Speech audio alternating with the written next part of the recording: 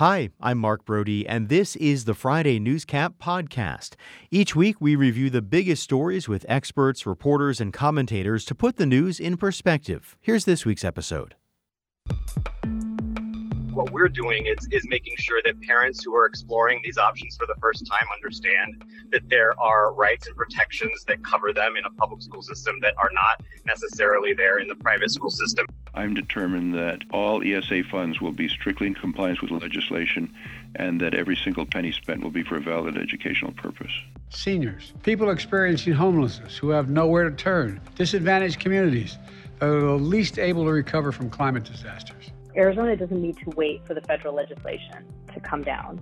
That's something that the federal OSHA folks have said they are working on, but that could take many years to promulgate a new rule on the federal level. There's only one kind of car you can buy, and you can only buy it at one dealership. And the dealer says, we don't negotiate. That's basically what's been happening for the last 20 years with Medicare. Placing holds on hundreds of military promotions over a single policy disagreement is unconscionable. I thought Mark Fincham lived in Oro Valley. Last time I had heard, he was talking about moving to Maricopa County to run against Stephen Richer, but maybe he thinks I'm more of a monster and he needs to move to Yavapai County.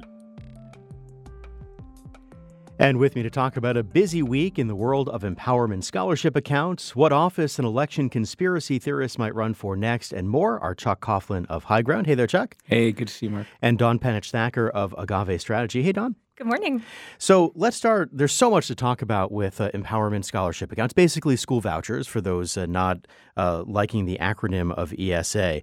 So, Chuck, I want to start with you about the head of the ESA program at the Education Department, somebody that School Superintendent Tom Horne brought in to oversee this program, kind of abruptly resigned this week. Do you have a sense of what's behind this?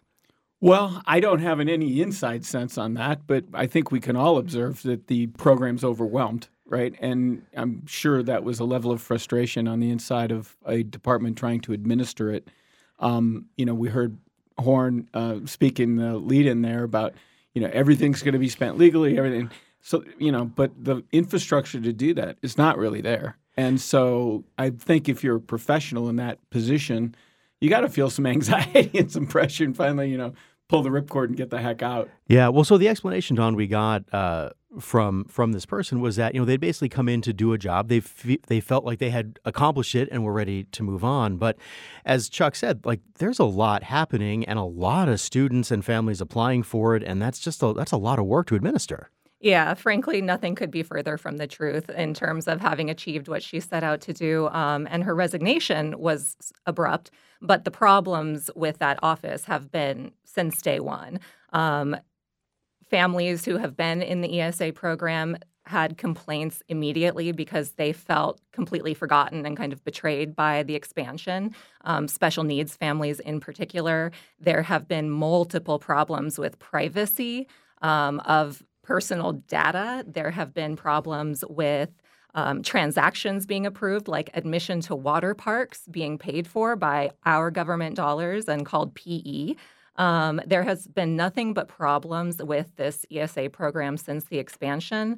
And I think that, as Governor Hobbs and Attorney General Mays have said, what we need to do and what they have set out to do is bring some transparency, because I think that once that starts to happen, we will see even more how unequipped ADE, the former director, and frankly, Superintendent Horne are for what this program has ballooned into, and that's not even counting the fact that it is $300 million above budget.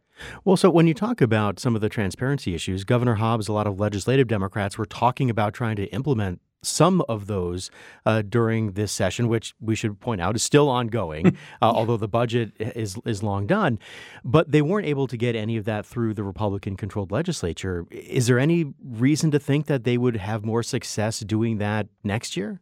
Well, one thing that, skeptics or folks who actually want accountability and transparency, and the Democrats were able to achieve, is an ad hoc study committee in the legislature, which will be made up of the governor, Superintendent Horne, 2 Republicans, 2 Democrats, and 2 members of the public.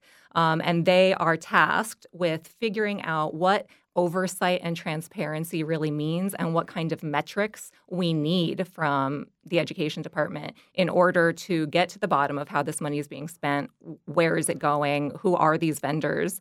And so maybe a smaller body like that can actually make some headway. But remember, the Speaker of the House, Ben Toma, remains the champion of the universal ESA program. So whether this ad hoc committee will be able to actually move the needle for taxpayers to know where our money is going, I don't know. This legislature has shown that they are antagonistic to the realities of how much things cost and where this money is going. I don't necessarily see that changing next session. Well, Chuck, we saw this week also the governor's office put out a memo that said the ESA program is costing like close to $1 billion basically a year. And if those numbers are right, it would put the state in close to a $300 million shortfall. Is that enough to move the needle if those numbers are borne out, and if the economist that Ben Toma has hired to look into who these students are, who the families are, where they're coming from, who are getting ESAs, like, is there room for some kind of compromise here? Well, it's a one-seat majority, and Dawn's right. There's a hostility within the majority down there to do anything dramatic. What I would see is the development of the data set that we're looking at here. Look what Alan McGuire is going to do with his report, come back, and then it really becomes a 24 election issue. I would think that you'd want to talk about that if you were a Democrat running in a swing district or with those types of opportunities. You'd want to exploit that opportunity to talk to voters about your desire to have more data, more information, more accountability, as Don says, to make sure that our taxpayer dollars are going towards productive educational investments that are helping students and their families grow. I don't really see a dramatic improvement in this next session, but I could see an evolution of that discussion happening. How big of an election topic do you think this might be? I think the budget issue is a significant one. They're running about $155 million behind below, and I think that the economic measures that the Fed's doing are slowing the economy down. And so you're seeing revenue drop-offs. I think that's going to continue to happen. And I think the Hobbs and her team would be wise to begin now to develop a plan to talk about that. They did $2 billion in one-time expenditures in the last budget. If I were them, I'd be talking to my caucus members. I'd come up with a list of programs that I want to claw back that aren't. I'd slow walk some spending stuff. I'd talk about some things and say, we don't, because what the Republicans are probably going to do is come out with a plan to talk about cutting state shared revenues to towns.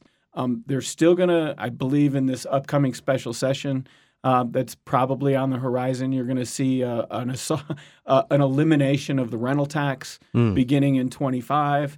And so you're going to do the typical things they're going to do. So how do you set the stage for what's going to come next?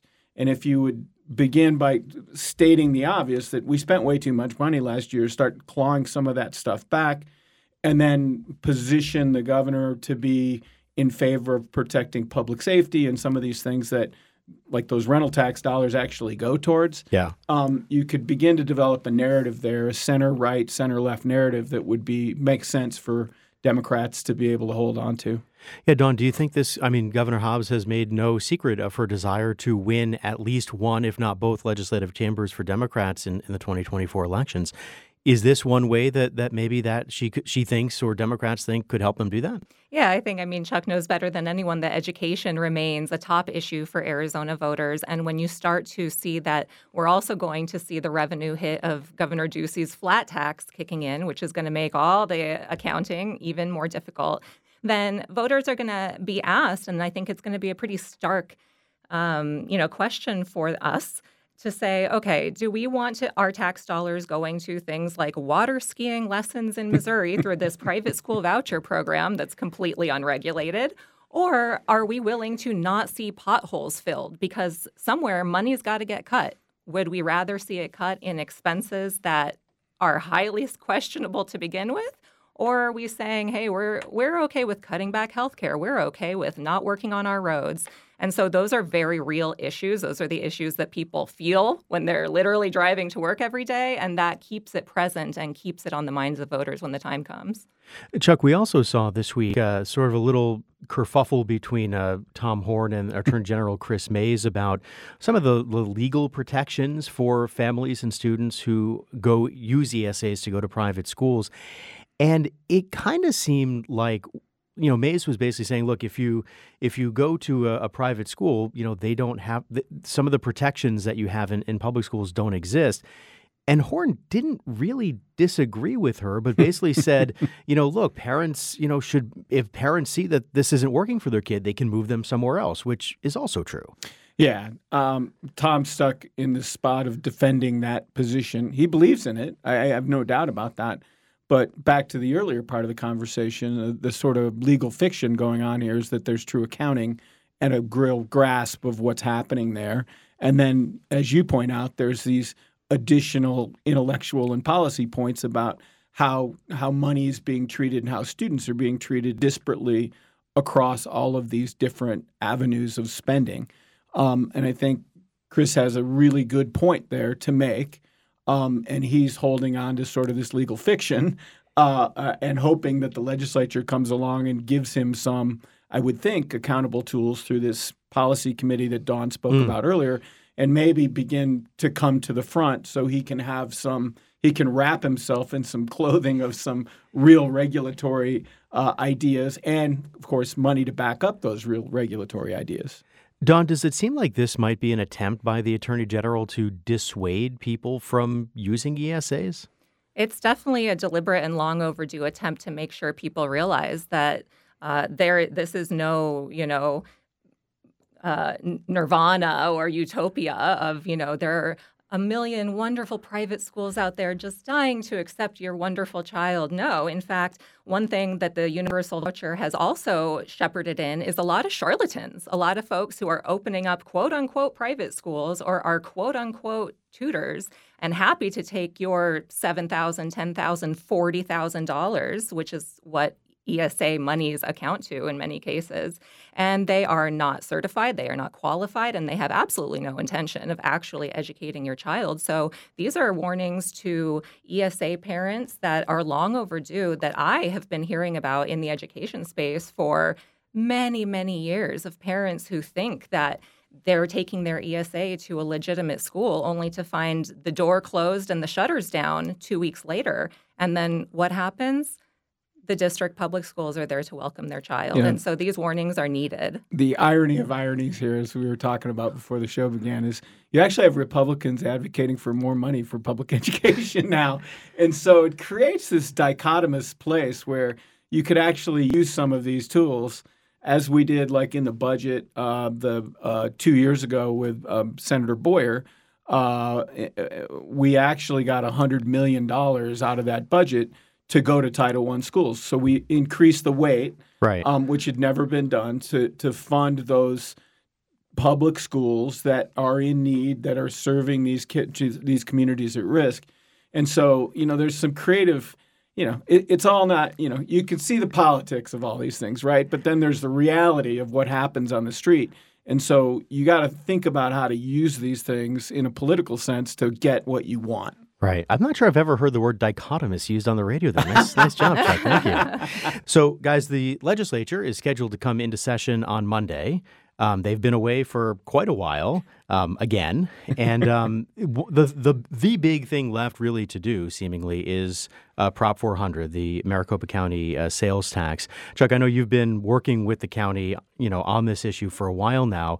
There's some rumblings that maybe there is a deal afoot between the governor's office and Republican leadership. Does it seem as though that's a reality? I think it may be. The speaker wanted to have the line that goes by the Capitol moved because he thought it was like an assault on the Capitol. So City of Phoenix is discussing that as an option.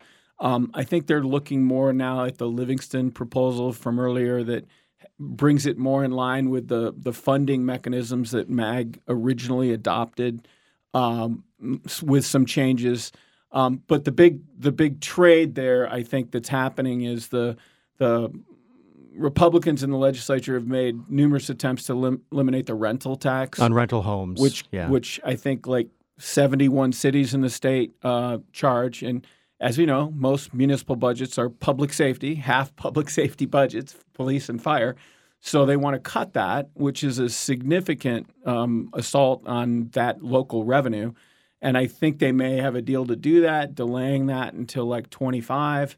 And then we'll see what Governor Hobbs does in the upcoming session to say, what's my beginning line in terms of the next budget and maybe replacing that revenue. So there's a lot of moving pieces here. Yeah. But I think they'll probably do something maybe the first or second week of August and come back and into a special session that she will call, and maybe those two things would get accomplished. Don, it would seem as though that would be fairly significant for all involved. I mean, the legislature passed a Prop 400 extension that the governor vetoed because it was not what MAG wanted, the Maricopa Association of Governments. Seems like it would be pretty significant if they were able to actually come up with something that everybody could at least live with.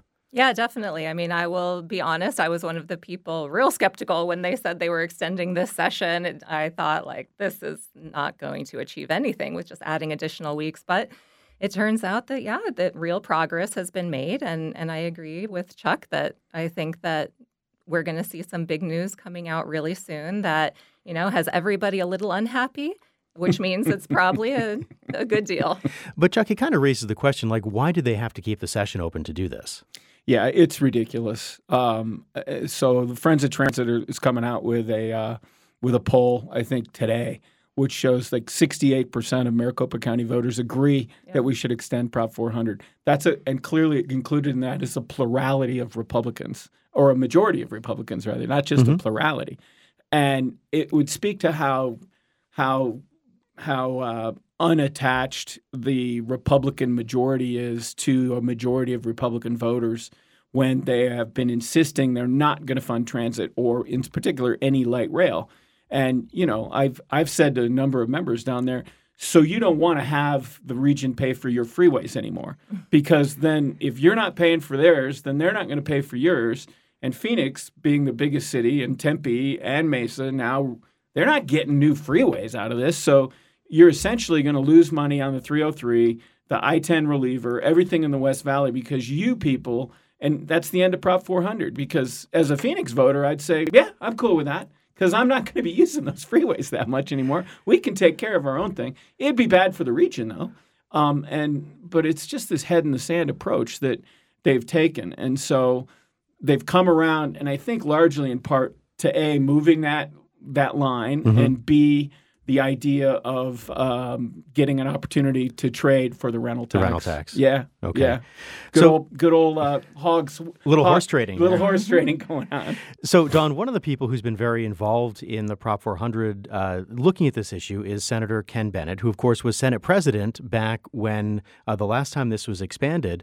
And we learned this week that he might be getting a new primary challenger, former state lawmaker Mark Fincham, who represented Oro Valley. We heard from Senator Bennett at the top of the show. Ran for Secretary of State last year and did not do terribly well. So I'm curious, we've heard maybe he's going to run for Maricopa County Recorder, maybe going to run for Senate. It seems like he's not quite sure what he wants to do. I think all that Mark Fincham wants is to get elected somewhere, and that was his calculus, it seems, in choosing now Yavapai County, where he does not have any kind of roots or anything else, because it turns out, and the local data guy, Sam Almy, figured this out, that's where he had the highest vote share in his unsuccessful bid for Secretary of State. So he thinks he might have a chance there. So, this is just the most blatant example of, a career politician. He doesn't care what he's doing, what job it is. He just wants to be elected.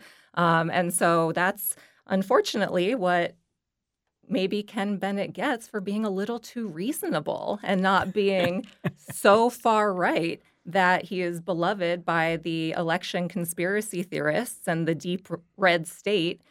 He's getting this challenger in Mark Fincham. Yeah, it's amusing, right? It's like Ken is, Yavapai County District 1 was one of the most conservative districts in the state, along with Mojave County. So that's what Fincham's looking at. And he's looking at Bennett as a potentially vulnerable guy that he could go after in the primary, which is a riot because Ken's pretty conservative. I mean, he's out there as pretty conservative. As you mentioned earlier, previous election official, but everybody also remember that he was like the audit guy. He was like the spokesman for the cyber ninjas. Yeah, for the audit team. So he's deeply embedded with this community. So the irony of ironies, and we're beginning to see more of this. There was a Frank Antonori story in the Tucson Daily Star yesterday picking on Wadsack. Yeah. There's more Antonori, of this, a former state lawmaker. Right. Also. There's more of this infighting going on within the Republican Party right now on that very narrow segment of the electorate that they continue to try to fight for. And it's these dog fights it's not dogs and cats. It's not Republicans and Democrats. It's a dog fight that is going on inside of these closed Republican primaries that are creating these quote-unquote opportunities for more right-wing candidates to run against another right-wing candidate. Well, so if Fincham ends up running in this primary, if you're Ken Bennett, would you be worried? I would have some sense of concern about that. Ken has had a long history of service to that district and to the Prescott area. Ken has deep roots in that area. So I think Ken would have a pretty good narrative going on about district shopping, the background of Mr. Fincham, who, as we all know, came from the Kalamazoo Police Department. And there's a don't rehire thing in his file there. So I would think if I'm Ken, I'm going to use that. I'm going to say, well, he can't get a job in Kalamazoo. He can't get a job in the state. He's shopping. We should not rehire this guy. He's not eligible for rehire. So I'd have a lot of fun with that if I was Ken. I'm not sure fun is the word maybe he would use. But nevertheless. I was texting with Stephen Richer the other day, and I said, hey, this is good news for you. And he goes, no, I really want to beat him. Jeez. So, Don, I want to ask you about a poll that came out this week from Morning Consult. They do this every so often where they look at the favorability, the popularity of America's governors. And Katie Hobbs did not do so well. We should point out that her favorability she was still above water in terms of favorability versus unfavorability. But it also found that she was the second least popular governor in America. Do you make anything of that? Like, is that something she should be concerned about or care about? No, absolutely not. How popular the governor of Vermont is to Vermontians is like the last thing that any Arizonan cares about. Like you said, she's actually more popular than unpopular. She's not underwater. And she has two things going on that, if we can look back at Ducey, he also didn't have great popularity ratings, even though he was reelected in the same poll for most of his years. And Governor Hobbs has a opposite party legislature that has been giving her all kinds of grief for the entire 7 months in office, and something that no other governor has had to deal with, which is an opponent and a community around that opponent who continues to attack her as though she wasn't the legitimate winner of the governor's seat, which of course she was. And so for those numbers to come out as they are, I think is actually good news. So I know it's a fun, headline for pundits and politicos to rank governors, but actually I think that's good news and just speaks to how focused she has actually been on the actual issues that are tough to tackle, like water, like affordable housing, like education, which maybe we can continue to make some incremental gains on. Yeah, Chuck, before we wrap up, what do you make of the numbers? Well, I think it speaks to, if at anything, I agree, mostly parlor talk, right? But, any new governor has a hard time finding their feet. And I think we've seen that in this first year of her administration, not even a year yet. And so what we will begin to see, hopefully as things settle down up there, she's been largely defined by what she's been against, right? By the Republican onslaught, all the vetoes. So you want to, if you're going to run, if you're going to actually mature a narrative, you want to be able to articulate what you're for. And so I think with Chad now up there and some other people. Chad Campbell. Yeah, Chad Campbell, Jennifer Laredo, and others up there that have some seasoning around this issue, they're going to put together a more seasoned team of folks that actually will be able to advocate and use the power of the governor's office to be able to focus public attention on what you're for. That's the biggest thing and the biggest opportunity. Like we were saying earlier, if they're going to do this real estate tax cut, then what you'd want to do is start off the next session is that's my starting point for backfilling all that public safety revenue. It's in my budget. It's right there. And I'm going to start by protecting public safety in municipalities across the state. Sure. All right. We'll have to leave it there. Chuck Coughlin, Dawn Penich-Thacker, thanks to you both for coming in. I appreciate it. Thanks, Thank Mark. you. You've been listening to the Friday Newscap from KJZZ's The Show. It's an original podcast recapping the week's biggest stories with experts, commentators, and reporters. You can get the full show podcast at podcast.kjzz.org. I'm Mark Brody. Thanks for listening.